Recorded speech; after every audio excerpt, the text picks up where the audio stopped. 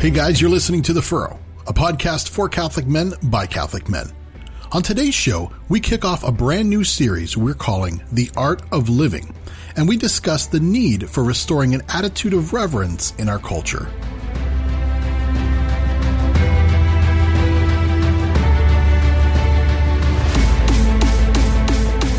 Hello and welcome to another episode of The Furrow. I'm your host, Brandon Duncan, and I am joined by my co-hosts, Cameron Davis and Father Robert McTeague. Gentlemen, I know it's been a few weeks since we last recorded, so how are things going in your neck of the woods? Oh my goodness, it has been a full time. I've relocated, and the story of that relocation, if we had time, would borrow from elements of the Book of Exodus, the Book of Job, and the Book of Tobit. It's another story for another time. And maybe Revelation too, right? Well, yes. Something with the abyss. And all glory and honor to God. I've started a new job on Monday. I became the full-time host and producer of a radio program called The Catholic Current, a talk show bringing timeless truths to timely topics. And that's on the Station of the Cross Catholic Radio Network. So if you would go to thestationofthecross.com, you'll find that I'm there Monday through Friday, 5 to 6 p.m. End of shameless self-promotion. And on to you, Cameron. I can't say that the past few weeks have been nearly as exciting as Father McTeague's. However, I'm excited to be back. Yes. I'm looking forward to spending some time with you faithful gentlemen to spread the gospel and fight what the devil is trying to destroy, which is true authentic manhood. So Amen to that. And we'll also include a link to Father's radio show in the description part of the podcast once it's out. So anyway, that's fantastic, guys. And of course on my end, family's doing really well. Kids are back in school, so the year is winding up. So but anyways, so guys, recently, I have to say, I mustered up the courage to dive headlong into reading the works of renowned philosopher Dietrich von Hildebrand. Now, for those of our listeners who've never heard of him and are unfamiliar with his work, I'll quickly give you kind of the Cliff Notes summary. Now, for those of you who don't know Dietrich von Hildebrand, he was one of the most influential philosophers of the 20th century. And during World War II, he was known as one of the most outspoken voices against Nazism and communism, which he recounts actually those experiences against the Nazis in his book, My Battle Against Hitler. Now, as a philosopher, he was known for his works in ethics, aesthetics, social philosophy, and philosophy of religion. Now, although he was a convert to Catholicism, his writings had a tremendous impact on the thought and life of the church. And I believe that his writings are something that we ought to revisit as a society, but also as part of our formation as Catholic men. And I want to say something here on the side here, Father. I remember asking you in a text, Father, when I started reading the book. I was sitting in a restaurant and I text you, and the first thing, because I was hit. It was almost like a light bulb went off when reading the first two pages as I started, and I asked you, where have all the men like Hildebrand gone? And I recall your reply, and you simply said, the culture has choked them out. Yes, sadly. And that's why, the biographical study written by his wife, Alice von Hildebrand, the title is very suggestive. She called it The Soul of a Lion. That's right. Think about that. That's right. And thankfully, there is actually a group of scholars today who are actually working to resurrect, and they're republishing Hildebrand's works through an organization, aptly, perfectly called the Hildebrand Project, which has received the blessing of his wife Alice, who, God bless her, is currently in her 90s. But I tell you what, she's still smart as a whip. Now, what I'd like to do in these next episodes is entertain some discussions around a short book called The Art of Living.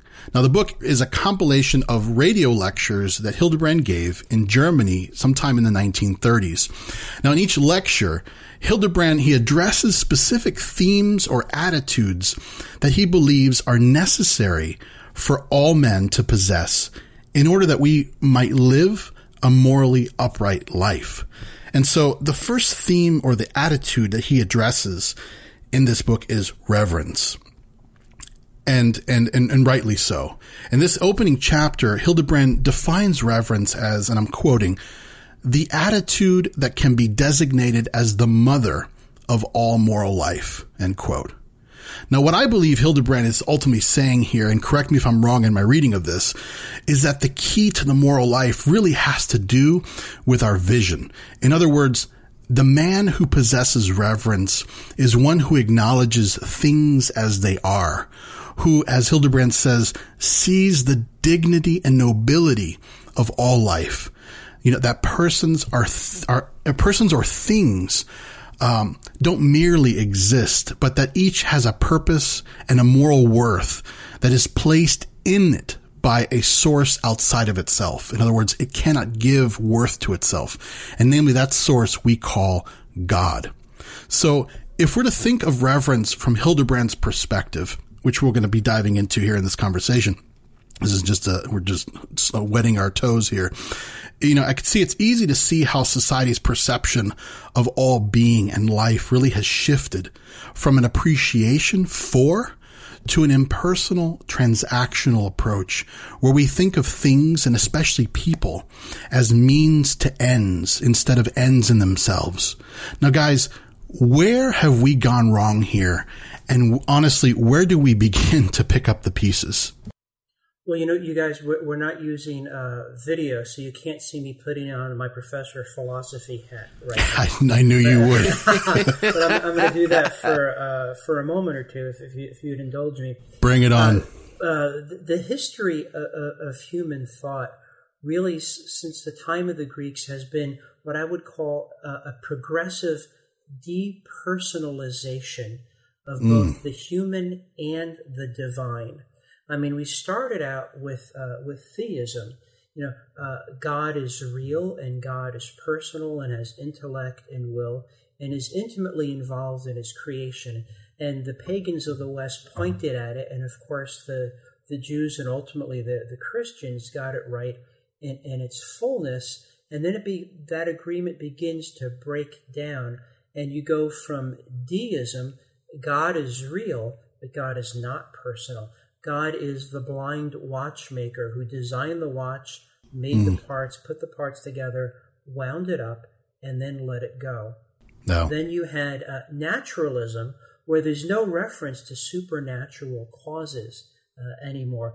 God is out of the picture, and man is at the top of the hierarchy of being, if you will. Eventually, naturalism falls into a materialism. Man is just one of the things in the world. It's just stuff that you can manipulate with tools and science and the human will. Well, where does that lead us? Well, naturalism, you know, man is at the top of the pyramid. He's the top of the food chain. He's the smartest guy in the room, and he's smart enough and good enough and wise enough to make everything work for human purposes. And then comes World War I, the first big mechanized war. And then all that surety of human purpose and human wisdom all by itself can inevitably lead only to progress and happily ever after. Well, you end up with a charnel pit.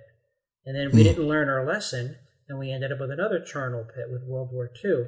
But in the interwar time, the nihilists, following Friedrich Nietzsche, who talked about dancing over the abyss, he said, see, God's dead, we've killed him, we just look into the nothingness, let's have a party. Well, that's unbearable. You know, I mean, Nietzsche was crazy, he was brilliant, but at least he was honest. He said, that's right, there is absolutely nothing of reality, value, or importance. There's only the sheer human will to be exercised without limit. Well, you know, those guys with the uniforms and the spiffy armbands in Germany thought that Nietzsche was a really swell guy. Yeah. You know how well that ended. Well, but so nihilism becomes unbearable, but they don't want to go backwards to God, because then you'd have to be accountable for your actions. And if you don't believe in the mercy of God, that prospect is unbearable. So here come the existentialists. Real short, the existentialists say, look, well, of course life is absurd and meaningless, but at least you can shake your fist against the darkness. And then the darkness kills you anyway. So aren't you great? You made a futile gesture right before you were eaten by the abyss. Well, that's not very compelling. And so here comes postmodernism as another way of whistling past the cemetery. Because it's like, you don't want to go back to theism because you don't want to have to face God for your sins. Modernism and naturalism almost got everybody killed. Nihilism is unbearable. Existentialism is futile. So here comes postmodernism. And that's embodied in Heath Ledger's depiction of the Joker in the Batman movies. What's the rallying cry? Why so serious? There is nothing serious. The goal of the postmodernist is to be whimsical and ironic and detached, and to twitter and laugh at people who believe in things like reality and science and systems and purpose and goals and nature and so on. But at the heart of it is everything is really dead and subject to manipulation to divert ourselves and pleasure ourselves until it finally comes to an end. Because the time we're living in now, it's just an episode between two oblivions. And what von Hildebrand was saying, I'm going to paraphrase here, he was calling for a re-enchantment of reality. I think he was trying to do in prose what Tolkien was trying to do in verse, in story, to reestablish that sense of wonder. Aquinas said that wonder comes from being amazed because you cannot see the whole. Therefore, God cannot be amazed. Wow. And I think that's what von Hildebrand is calling for in Reverence, is the ability to see things as they are, to see that God is God and we're not, and to wonder at it all. And until we find a way of reacquiring, retrieving, recovering that sense of wonder, there's nothing but dismal, flat matter. That was really, really good, Father Mitzi. So I'm going to hope you indulge me. I'm going to put on my philosophy student hat and hit my head up against the wall because that was a lot. But I think that what was really cool, I do like your comment about that wonder that they all tried to capture.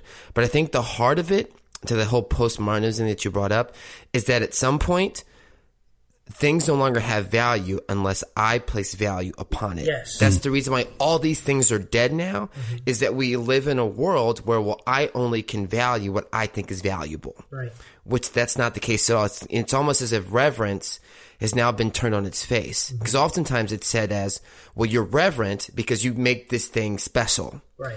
But we are reverent because this thing already has value that we need to acknowledge. Right. Now, as I was reading this, the thing that kept going through my mind is that this is nothing but humility in its truest sense. Yes. Recognizing that I am beneath all of these other things, and you, because you're a human, you're a person, and even as Peter Kreeft said in his book, The God That Loves You, everything turns itself back to its creator. Right. And it's acknowledging that simple truth that all of those things exist. Yes. Yeah. Yeah, absolutely. That's Aquinas' definition of humility, is not gauging yourself greater than you are or lesser than you are, but as you are. Right. It's rooted in telling the truth. I mean, if Tiger Woods says he's a lousy golfer, he's not humble. He's just a bad player. Right, exactly. You mean Cheetah Woods, right? And that's the thing too. I mean, you talk about the nihilist view, especially of Nietzsche, which is very much pervasive in our culture today, and especially in the consumerist culture we live in, where human interaction really, as I said, is treated as merely transactional. There's no real depth in our relationships, or even in conversations today, and especially speaking to some of our young people, and Father, probably even in the classroom, speaking to some of our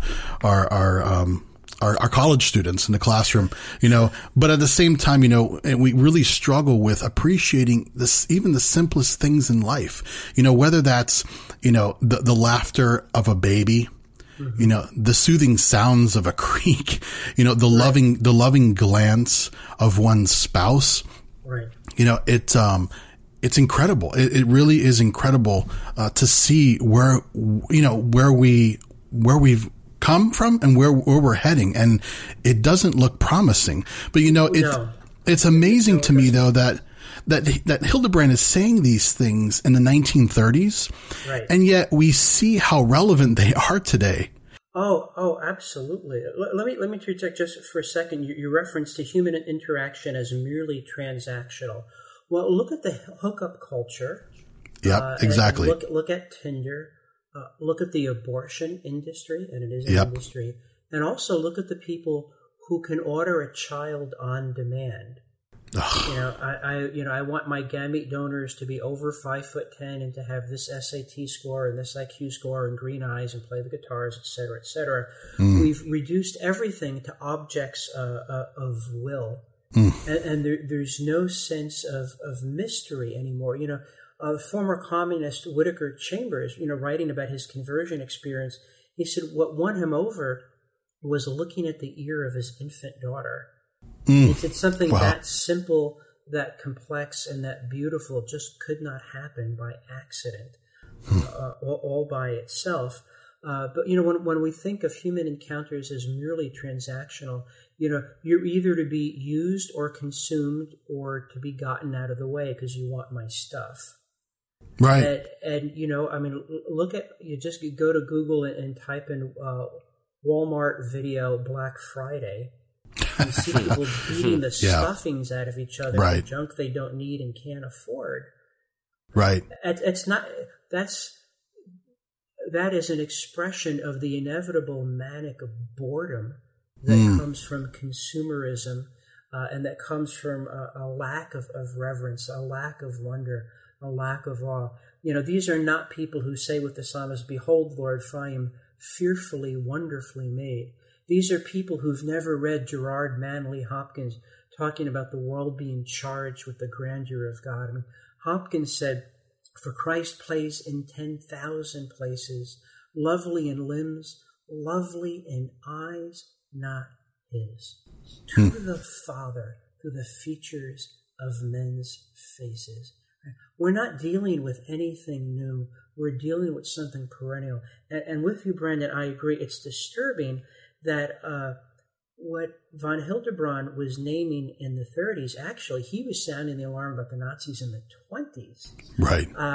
Which amazes me. But what he was announcing 80, 90 years ago, we're wrestling with now. But I think in some ways we're facing fiercer opposition with a weaker set of tools.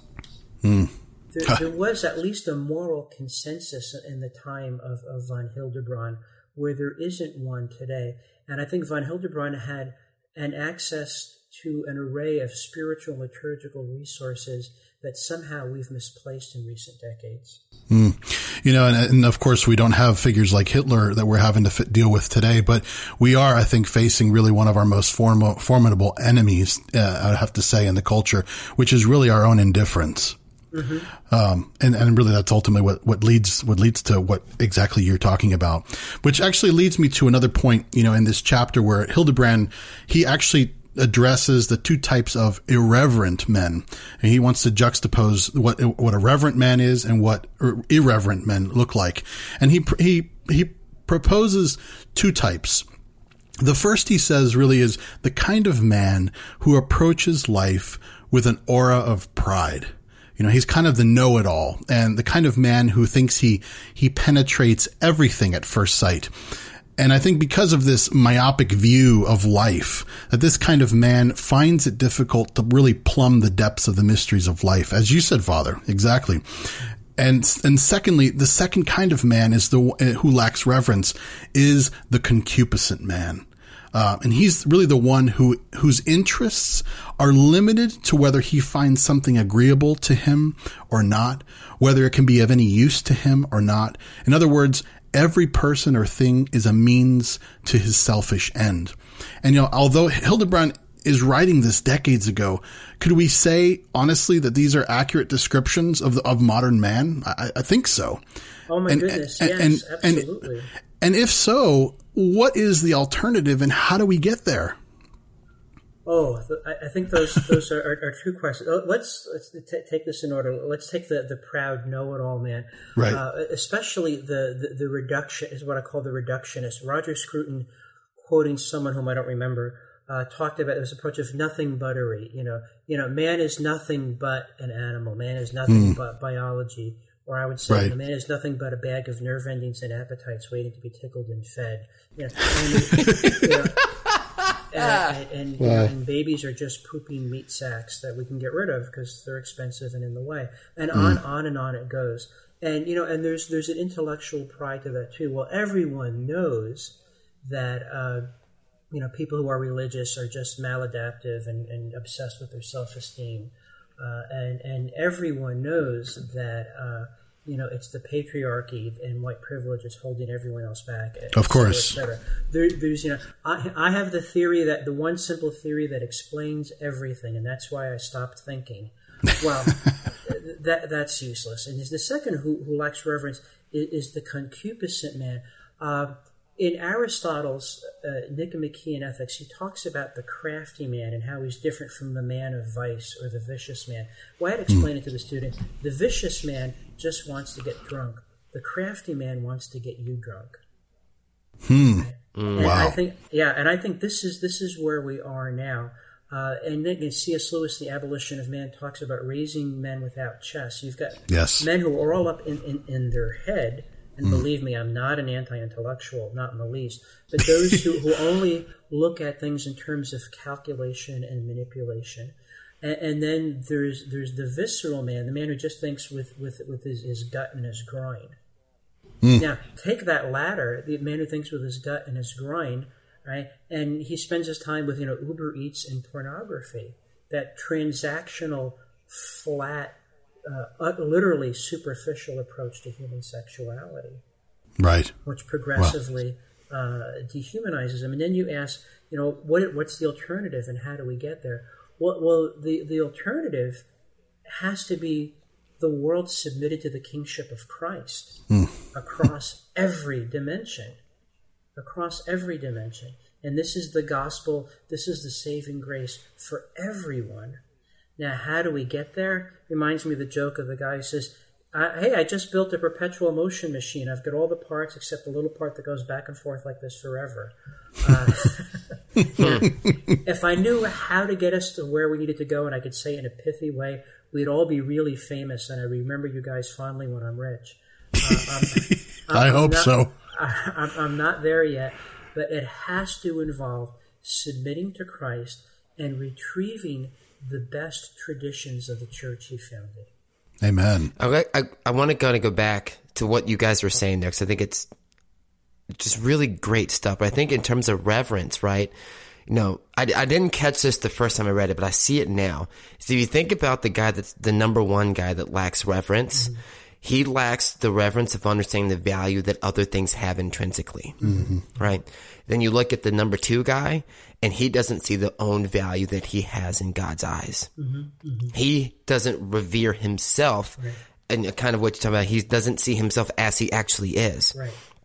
And so get beyond that is to understand, in this relativistic world that we're in, which says, well, you can believe what you want to believe, I can believe what I want, however, you can't infringe upon me, which those two men have a very sick sense of relativism, and that's what's hurting them, is understanding that because there are things that exist beyond my control, that they have value, and I have to order myself in that way. I mean, you're absolutely right. It's submitting to the kingship of Christ.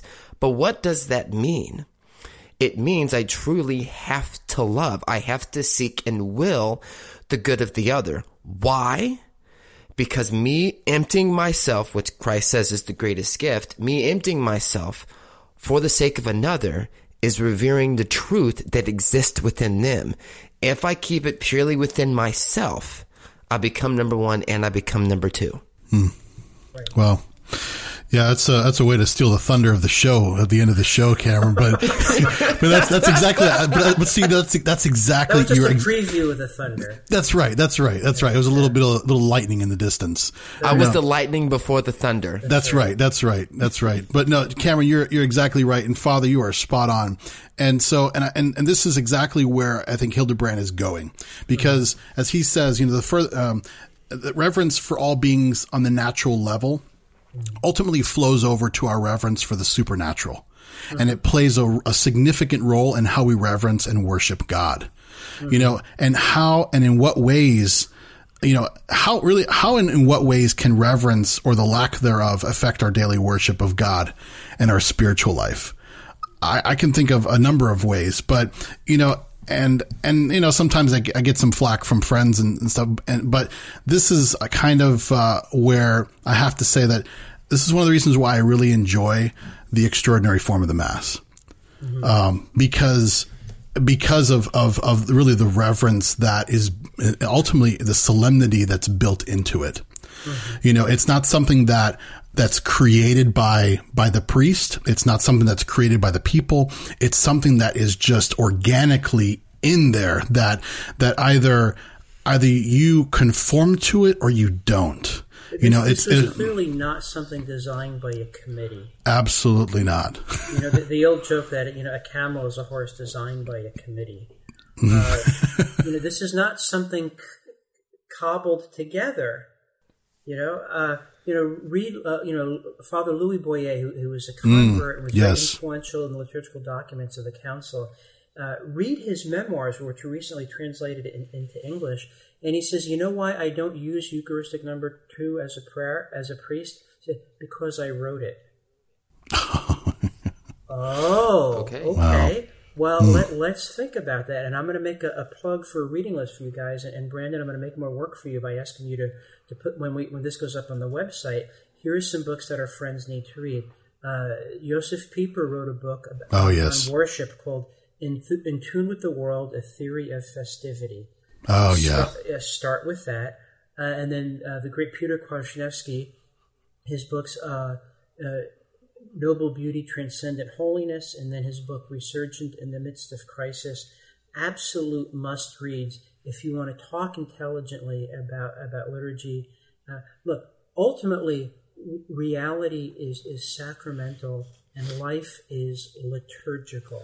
And we are oriented, this goes back to St. Ignatius, to the praise, reverence, and service of God. Let's focus on that notion of reverence for just a moment. Reverence isn't, I'm feeling pious today, I think I'll do something about it. No, reverence and piety are fundamentally matters of justice rooted in truth. The only thing that must exist is God. Everything else is bonus. You know, if I give you a birthday gift, if I give you a cigar for your birthday, you have to exist in order for me to give you the gift. So it's a relative gift. Right. To receive the act of existence from God, you didn't exist before you received the gift. So existence is an absolute gift, which, you know, by definition, you could not possibly have earned. So worship is acknowledging in awe and wonder and humility and justice that I've been given an incommensurable gift. And then when I screwed it up through sin, it got redeemed at a horrific cost to God, and then elevated in a way that no one could have guessed by the work of the Holy Spirit. Now that's so different from, hi everybody, welcome to our celebration. Let's set the table and talk about us and all of our usness. Whatever that is, that cannot be Christian worship. Wow. And we have to acknowledge that. And I believe that one of the things that drives man out of the church is frivolous worship. I mean, you compare it to the precision drill team and the changing of the guard at the Tomb of the Unknowns. Oh, yeah. It says, hi, everybody. I'm Lieutenant Fred. How you all doing today? Why don't you greet everyone? Oh, my gosh. It doesn't happen, right? Yeah, and why is it that even if you have no idea what's going on, you know for sure something important is going on, and you dare not screw it up. Right? Yeah, I think it's we as the lay faithful, minus you, Father, since you're a priest, right, is that we have to remind ourselves what actually is occurring at that great mystery that is the Mass. Right. You know, I forget who said it. They said if we actually truly understood what happened at Mass, the pews would be filled to the absolute brim. If we actually knew it, regardless of the form that you attend, if you knew what was happening at that sacrificial table, see you would never want to leave. That's from Annie Dillard. He said, if we really understood what was going on and we believed it, We wouldn't tolerate people handing us vapid hymnals as we walked into the church. We would ask the ushers to lash us to our pews and hand out crash helmets and life preservers because Wow. we're invoking the living God. He said, but instead, we're like little kids a Christmas morning playing with the chemistry set under the Christmas tree, having no idea of the powers we're invoking. Wow. So for real reverence, I said there has to be a re-enchantment of life. And that's not an act of will. It's an act of discovery. When I was a new priest, I was working at a university, and we'd have Mass on Sundays, and you have the bulletin. And at the bottom of the bulletin, there'd be some notices, and there'd always be an exhortation. It's time to make some meaning. If we're making meaning, we're postmodernists. It's kind of odd to do at an ancient rite of worship, isn't it? We don't make meaning in this case. We discover it. It's not that I invest the altar of the cross with meaning. It's there and I discover it. And the first response has to be wonder. Aquinas said, the philosopher may be likened unto the poet in this way. Both are concerned with the marvelous. And that comes through silence and stillness and wonder and a contact with nature and a contact with grace. And that means we have to stop playing our games of every sort and attend to what's important. Yeah, that takes you back to the episode we did with Steve Berconi and the comment that he made that, we've lost this ability to understand what is truly beautiful. Mm-hmm. There used to be a day where you had holy images all over your house. And that's what you saw as truly beautiful, looking at the Sacred Heart and the Immaculate Heart. Mm-hmm. That's true beauty. Mm-hmm. But yet so much of that has been lost in this world. Even like the one of the things he brought out was like Our Lady of Leche, the mother breastfeeding the baby Jesus. Mm-hmm. Like, you can't get more beautiful than that. Yet our society has covered her up because it makes us uncomfortable. We no longer can appreciate the true beauty and the value that exists in the image of the Blessed Mother feeding the Son of God. Right. And really, I think this is the perfect segue, really, and what we're getting at is kind of the little lightning that you introduced there earlier, Cameron. Really, this is the thunder. I think it really brings to the final point of what Hildebrand is really getting at, is that it seems that while reverence is the basis really for all moral conduct toward our fellow men and even ourselves, reverence more precisely serves as the threshold for love. Mm-hmm. And I think, if you will, reverence really is the door to which we open ourselves to love. Mm-hmm. And love with a capital L. Mm-hmm. Now, if you think back to the two kinds of irreverent men that we've just discussed, these men have really ultimately closed themselves off from love, or the real possibility of love having any lasting impact on their lives. And isn't that another definition of hell? Oh. To resolutely cut yourself off from love. To be self-contained and literally, utterly unsatisfied. That's hell. That's right. The only way to get away from hell is to begin to worship, which is just to tell the truth and act accordingly. And it's actually a wonderful truth, a marvelous truth. Wow. Wow. That's, and I think, really, I think reverence is really the key attitude that really we're all called to uphold in our relationships, in our marriages, in our families, in our vocations, whether that be to marriage or the priesthood, to our nation as citizens, and also for the respect of authority and the fulfillment of all our moral obligations, our duties as a whole.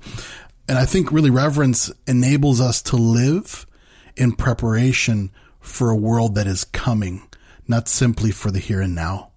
And I think without an attitude of reverence, of right reverence, as Hildebrand says, no true love, no justice, no self-development, no purity, no truthfulness are possible. And I think, gentlemen, really in closing, what do you suppose we can do as Catholic men to cultivate in ourselves a more profound attitude of reverence, both personally, but also when it comes to our worship? I think we have to start by counting our blessings. And I mean that quite literally. You know, when I was applying to become a Jesuit, I had to write a 15-page spiritual autobiography, and I was told to review my life and count my blessings. And I said, well, I'm a young man, I'm in my 20s, I'll sit in my lazy boy chair and just review my life for half an hour and count the blessings. How long can that take? Well, 8 hours later, I emerged from that meditation convinced I was the most blessed man who ever lived. And recognizing that imposes certain rather happy obligations and certain rather grave obligations also. So start by counting your blessings and realize that you don't deserve any of them. Amen. And then say, all right, how can I prove to God that I'm grateful? How can I prove to God that I'm grateful? That's, I think, the first step towards reverence and worship. Now, I can go on for hours about things we do liturgically, etc. But since we're wrapping up, I'll just leave it there. Start by counting your blessings, and then ask, what am I in justice and gratitude ought to do now? Wow. Yeah, I recently took up the challenge of starting my day a little bit differently than I have been in the past. So, you know, I try to get up, crack it down 5 o'clock in the morning, and the very first thing I do is I go downstairs to my living room, I grab my Magnificat, I sit in front of my crucifix and my picture of the Sacred Heart and the Immaculate Heart of Mary, and I pray with the sole purpose of, I need to start my day with God. Because it's because of him I was able to wake up that morning. And then from that flows an act of service for my family, whether it be simply cleaning up around the house or whatever it is, performing an act of service for my family. Because at the end of the day, that's why I get up, is to render due justice to God, and then to love my family and be Christ to my family. That's what we're called to in Ephesians, right? And I think it ultimately comes back to your comment about the threshold, Brandon, is that it's almost as if reverence, if we are irreverent, we have these super deep blackening glasses on, that when we look out into the world, we can't see anything because we're establishing it for ourselves. And then subsequently, when we look in the mirror, we can't see ourselves. It's not until we take those glasses off that we see the world as it actually is. To allow that reverence to come in our lives by rendering justice to God in our prayer lives and rendering justice to our families as Christ did for the church. And then if we can do it there, similar to what Father McTeague said, is that it flows into, if I'm reverent in this aspect of my life, then I'll be reverent in all aspects. And once we understand what's happening at that altar, going back in time to when Christ died on the cross, we will then be reverent for that moment always, especially in front of the Blessed Sacrament, because he is there with us in person, body, blood, soul, and divinity. He's there with us to be with us. And if I was standing next to Jesus, I'd be a little awestruck by that, which gets right back to what you said, Father McTeague, is we need to have this sense of awe and wonder about who we are. Yeah, no, absolutely. Cameron, you really are an inspiration to me, brother. And I think also I'd like to maybe even add just a few, just before we close here, even some very mundane examples here of ways that we can really cultivate reverence even in our personal lives.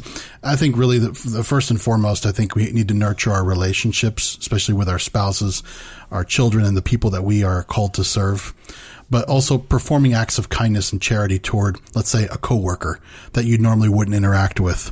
You know, acknowledging their presence, their existence, that they are a person made in the image and likeness of God, worthy of the same respect and dignity that you are. And also, I even think even something as simple as writing a letter. Writing a letter to a loved one. Turn off the email. Write a letter. Put your heart and soul into that instead of through your fingertips. And do it by hand. Yes. Exactly. Lick it and stick it, people. Lick it and stick it. Exactly. And I'm literally saying, like, these are the simplest things in life that we often, perhaps in the past growing up, took for granted that we just don't do anymore. You know, even offering a compliment to someone who, even if unmerited. And I think also too, being more prudent about the way we speak of private matters. There's something about that for me, I think really kind of irks me sometimes, is that nothing is sacred anymore. when we speak. There's, in terms of especially speaking in terms of civility and how we address one another and how we kind of can just talk about things very, very blasé about the way we speak about things, and really cultivating a reverence for the people and a charity that, for the people that we're speaking to. Mm-hmm. But then also on the level of worship, I think also, instead of rushing out the door once mass is ended, I think maybe sitting for a few minutes by yourself or with your family and offering prayers of thanksgiving. Mm-hmm. Or reading Psalm 138 or 139, the Psalms of Thanksgiving. And so all these things obviously are things that ultimately will point us in the right direction and help to sort of recalibrate our moral compass, if you will. And so what I'd like to do, I'd like to thank my co-hosts, Cameron and Father. Gentlemen, as always, it's a pleasure to speak with you and to share in this time with you to reflect on the truth, goodness, and beauty of our Catholic faith. Thanks be to God. It's a happy privilege, gentlemen. Amen. Yes, sir. Thank you. And I'd also like to thank all of our listeners for tuning in today. If you've enjoyed this discussion, we encourage you to subscribe to our podcast. You can find us on most, if not all, the major podcasting syndicates, including iTunes, Spotify, Stitcher, iHeartRadio, and a whole lot more. But also, if you have any questions, comments, or feedback on our show, we want to hear from you. So please send us an email at thefurrowpodcast@gmail.com, or you can send us a message on Facebook or Twitter. Again, thanks again. And we hope you'll tune in to our next episode. God bless you, everyone.